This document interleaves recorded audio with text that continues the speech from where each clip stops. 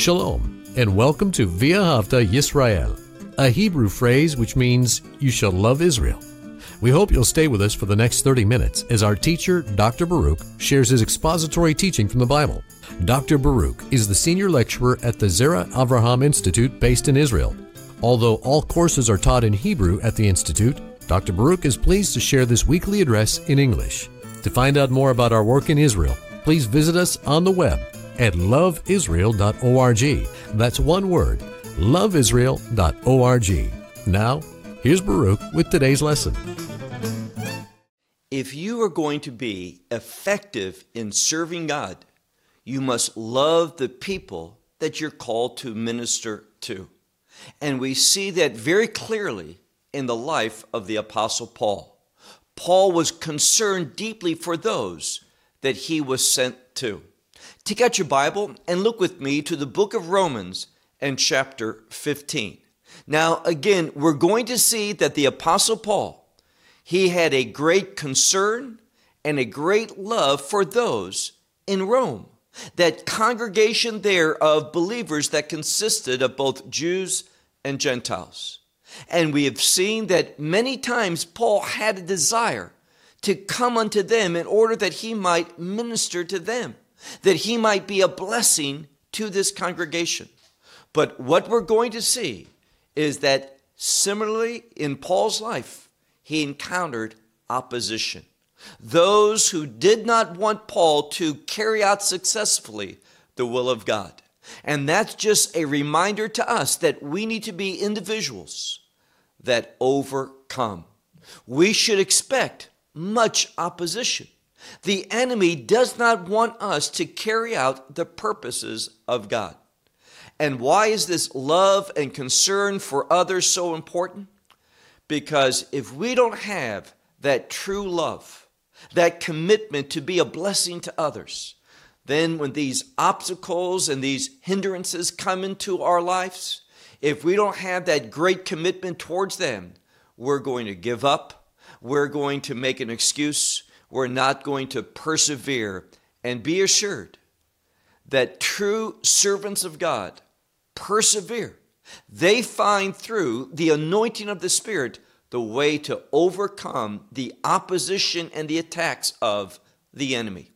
Well, as I said, look with me to Romans chapter 15, and we're going to begin with verse 22, where it says, "Therefore also, being hindered many times from coming to you." So once again, we see clearly Paul makes that statement. Many times being hindered from coming to you. This is what we've seen over and over. Paul has that desire to come to Rome, but he's not able to fulfill it. But we know something. Paul, having this abiding love for these individuals, he's going to make it to Rome. Secondly, look now to verse 23. He sees that there's a timing issue. He writes in verse 23, "But now, no longer having place in these regions," where Paul has been ministering. He says, "I have gone throughout these regions," no longer having a place where it is necessary for me to go and minister to. Paul is convinced now is the time for him to go to Rome.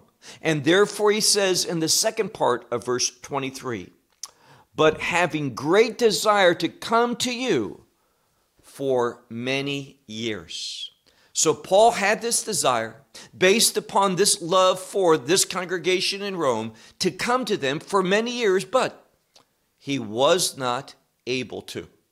But now sensing that the ministry in these various regions is coming to an end, he senses that now is the time for him to go to Rome.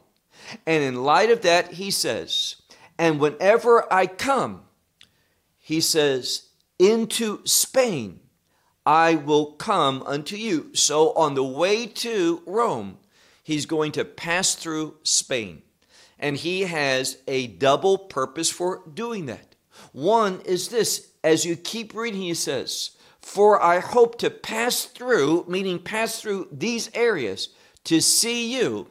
So this is one of the reasons. It's a necessary stopping point. But the second reason is this. He says, and by you being, and here it is, being equipped. Now, what he's saying is this. In order to make a journey, there are requirements.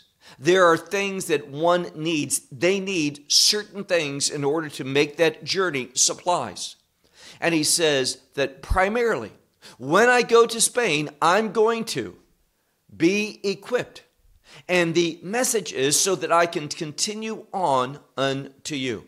And not only does he want to be equipped on his way to Rome, and also to be equipped by the Romans for additional travels, but he also says, look at the end of verse 24. If you first, partially, and he says that I would be fulfilled. Now, what does he mean there? It's an awkward expression. What he says is this. There is a physical reason, these supplies that I need, but that's only partial. By you, I'm going to be fulfilled. So he says there is a physical need, these supplies for making such a journey, but also he speaks about him being fulfilled. And this is fulfilled inwardly, spiritually, by seeing them, having fellowship with them, ministering to them. All of this is a sense of renewal for Paul. So Paul has this desire, and he knows something, and we see a very important principle, and that's this. When you minister to another, it is going to have a positive outcome on you. You are going to be renewed spiritually.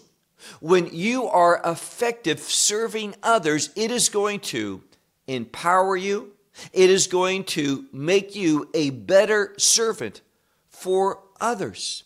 And this is what Paul is revealing to us at the end of verse 24. Now, verse 25. But now I am going into Jerusalem, ministering to the saints. So we see something. Israel and Jewish individuals always were at the foremost of Paul's thought. Now, we know something. He has said previously that he is the apostle to the Gentiles. But that did not stop Paul from understanding his obligation, as we've learned in Romans chapter 1 and verse 16, that the gospel goes first, and there should always be an emphasis in sharing the gospel with the Jewish people. And Paul is speaking to this when he says, look again at verse 25. But now I go into Jerusalem, ministering to the saints. And why is he doing this? Well, notice the correlation. He's going to Jerusalem to deliver something. Yes, to minister to the saints in Jerusalem, but notice what it says in verse 26. For, and the subject is those in Macedonia and Achaia. They thought it well. Literally, it's a word which means to think thoroughly, to arrive at a conclusion that is right, that is good. So it seemed good to those in Macedonia and Achaia that they should make some contribution for the poor ones of the saints in Jerusalem. So they were burdened. They thought it seemed well, proper, that they make this contribution for the poor ones in Jerusalem. And this is a foundational principle. And we'll see why they thought it was good in the next verse. Look at verse 27, where it says, for they, and it's the same word, thinking that something is good, proper, that it's well. So these individuals, thinking that it was well, because they were obligated to them. Why? They sensed a obligation to the ones in Jerusalem. Why? Because they in the spiritual. So their spiritual condition was ministered to by Jewish individuals like Paul, and therefore they felt that because they, the Gentiles, shared in the spiritual benefits, that they should also contribute, and this is what it says, that they ought to also in the material, that is the fleshly things, to serve them. So what he's saying is this: those in Macedonia and Achaia, they, thinking thoroughly, it seemed right, it seemed proper, it was the well thing to do, that they make this contribution, because they, the Gentiles, had received much spiritual blessing, the truth of God's revelation, that gospel message that gives life. So if they received from their spiritual need, how much more so should they be willing to contribute to the physical needs of those individuals in Jerusalem? They were glad, they understood it was proper to do such a thing. Now, verse 28. Therefore this, what's he referring to? This contribution that was entrusted to Paul for those in Jerusalem. He says, therefore this I am going to fulfill. And here it says, after fulfilling and sealing to them this fruit. And what it says is this: very important that the concept fruit is mentioned. Fruit is a produce. It's an outcome and a result. So what they're saying is this: you have ministered to us spiritually. We understand that God's revelation, his word, the gospel came first to Israel, and from Israel it went forth. And that has produced fruit in our life. And from this fruit, both spiritually and when we walk in spiritual truth, it's going to have a physical blessing. And they, based upon that physical blessing, I'm talking about financial blessing, they took a portion of that in order to send it to Israel by means of Paul. So Paul is saying here, look again at the text, verse 28. He says, therefore this, after fulfilling, after carrying out this obligation to give them this contribution, this gift, having sealed it to them, this fruit, he says, I will depart unto you into Spain. He's going to begin that journey through Spain with the objective to arrive to Rome in order that he might minister to them. And there's that physical aspect, that he might be equipped for the return journey. So not only is Paul coming there to minister, but also he says, and we'll come to this in a moment, that he is going to be made full, that he is going to be rejuvenated, that he is going to be empowered by serving others. And this is a principle that you and I need to understand, that when we are a blessing to others, it's really going to be a blessing to us. That through obedient service in the name of God, based upon that loving others as ourselves, it is going to change us. It is going to empower us. It is going to give us a right perspective, that we understand in a greater way what is the purpose of God. Having his perspective, understanding what God wants to do in our life and through our life. In other words, I'm saying this: when you are faithful to minister to others, to assist them, to help them, to bless them, it is going to have a very positive outcome and working in your life. Through doing ministry, we grow and mature and we become more effective servants to our Lord and Savior. Let's move on to the next verse. Look, if you would, to verse 29. He says here, but I know that after coming to you in the fullness, so he says, whenever I should come to you in the fullness of blessing, Now, that's why he's coming to be a blessing. He says, but I know that whenever I come unto you in the fullness of the blessing of the gospel of Messiah, I will come. He says, whenever this may be, I am committed to do this and to bring you the fullness. See, it's just not this salvation experience, but the gospel has great, great power to make much change in a person's life. And we see here, and this is a vital point, we see a connection between the gospel and blessing.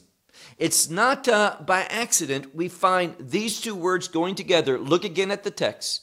He says, but I know that coming unto you in the fullness of the blessing of the gospel of Messiah, I will come, meaning it's for this purpose. That they are already believers, but they are going to know the fullness of the blessing of this gospel. And what do you think that he's referring to? Well, the ability that having been saved by the gospel, it's not just that your name is written in the Lamb's Book of Life and that you'll have that kingdom experience, but the full blessing of the gospel is that we get to participate in what God is doing, that we get to share a role in the purposes, the will, the work of God.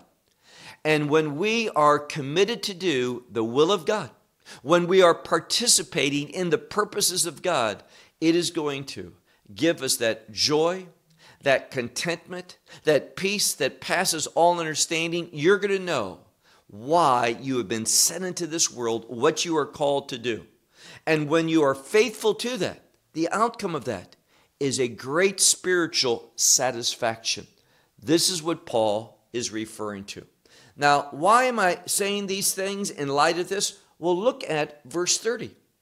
Paul says, but I encourage you, brethren. So he wants to encourage them in what? Understanding the outcome, what the gospel does. The gospel, of course, saves us.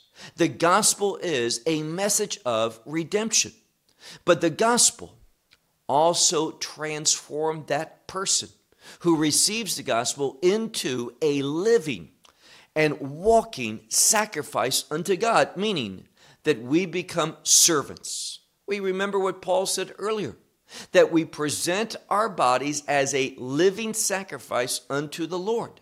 It's only through the gospel that we can become that. So once again, he says, but I encourage you, brethren, meaning brothers and sisters in the Lord, that through our Lord Messiah Yeshua and through the love of the Spirit.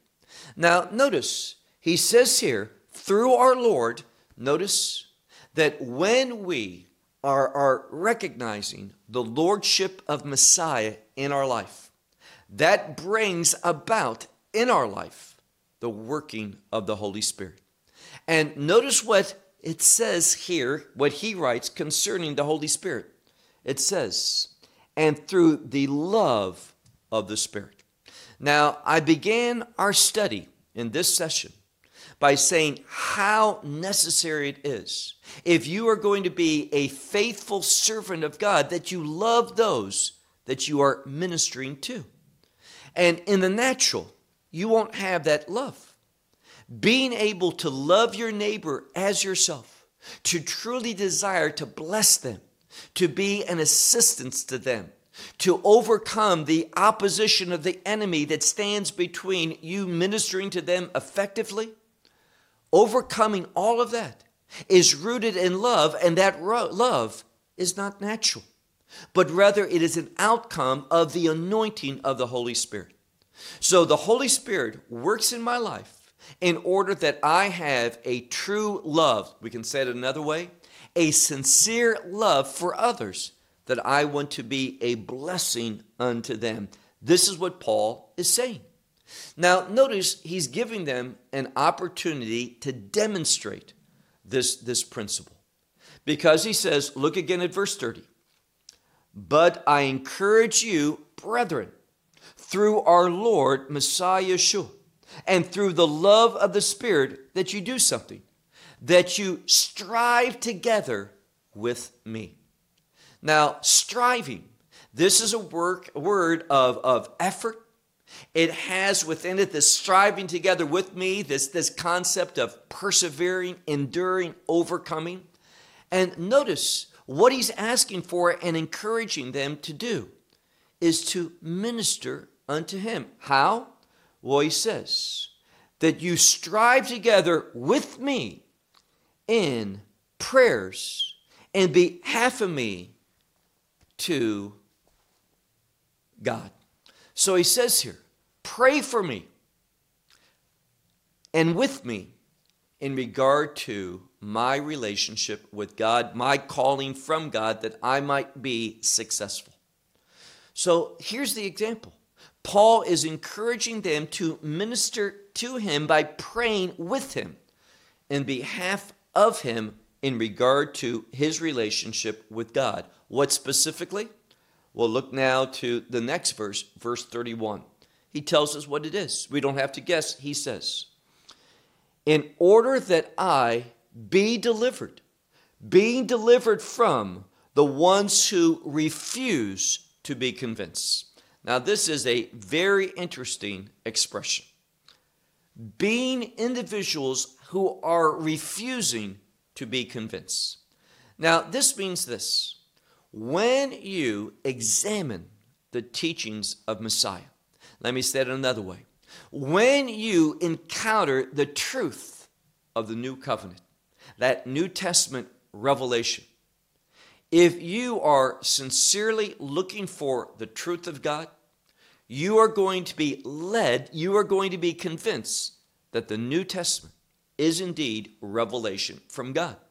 These individuals that are rejecting that and in opposition to what Paul's doing, he says, these are the ones who are refusing to be convinced. Where? In Judea. Another term for Israel and the regions around Jerusalem. This is where the Pharisees were and the leaders of Judaism. And they were refusing to be convinced by the truth of God's revelation. And they were antagonistic towards Paul, and this is what he's asking for. He's encouraging them that they would strive together with him in prayer for him in regard to this opposition that he's encountering. Look again at verse 31. In order that I should be delivered from these ones refusing to be convinced in Jerusalem, and in order that my ministry, Paul's service, he says, which is in Jerusalem. Now notice that. He speaks about him being the apostle to the Gentiles, meaning to the nations. But in another sense, his ministry is where? He says, which is in Jerusalem. That it should be well-pleasing, this ministry that he does in Jerusalem, that it might be well-pleasing to the saints. What's he asking for? That he has an effective ministry in Jerusalem to the believers there. Verse 32. He wants to be effective in order that he says, with joy, I should come to you through the will of God. Meaning this, that he has joy, that he has come to them. And all of this is at the outcome of him being used by God according to the will of God, that he accomplishes the purposes of God. This is what Paul is saying. Now, we're going to conclude with one last verse, and we're going to see how this verse puts everything together. And before we look at this verse, we need to remember that even though the New Testament was written in Greek, there's a Hebraic background. And the word that I want us to focus in on is the word that Paul is going to, and that is the word peace. What is that word peace in Hebrew? You all know it. It's the word shalom. But the problem is we hear that word peace, And oftentimes we simply think an absence of violence or conflict. Everything is tranquil and nice and good. This is not what the word shalom is about at all. When we have biblical peace, we need to realize something. There is an inherent relationship between biblical peace and the will of God that's being fulfilled. And that's what Paul is committed to. Paul is committed to the will of God being fulfilled in his life and through his life, and as he ministers to others, that the will of God might be fulfilled in their life as well. This is Paul's objective. And he realizes that all of this is only possible as an outcome of that blessing of the gospel and that love of the Spirit and that power that comes from committing to the purposes of God. Notice what he says in this passage. Again, the end of verse 32 where he says, in order that in joy I should come to you through the will of God and being refreshed by you. Now, this is this refreshing that I talked about. Being, once again, encouraged, refreshed in order to do the work of God. And when we are in that state, having been refreshed, being spiritually equipped, notice what he says, now our last verse, verse 33. And the God of peace, this is the God of shalom, this God that works in order that his will should be fulfilled in our lives. He says here, and that the God of peace be with all of you. And then he says, Amen. This is Paul's utmost desire, that these individuals in Rome, that they too are used as servants of the living God, doing that which is according to the will of God, and that through this service of theirs, that the God of peace be with them, meaning the God that ministers and works and empowers and equips in order that his will might be fulfilled through his people. So let me ask you one last question. Is that your objective? Is that what you're committed to? Being someone who is used by God in order that his will, not ours, not our wants and desires, but his will might be fulfilled through and in your life. Well, we hope you will benefit from today's message and share it with others. Please plan to join us each week at this time and on this channel for our broadcast of loveisrael.org. Again, to find out more about us, please visit our website, loveisrael.org. There you will find articles and numerous other lectures by Baruch. These teachings are in video form. You may download them or watch them in streaming video. Until next week, may the Lord bless you in our Messiah Yeshua, that is Jesus, as you walk with him. Shalom from Israel.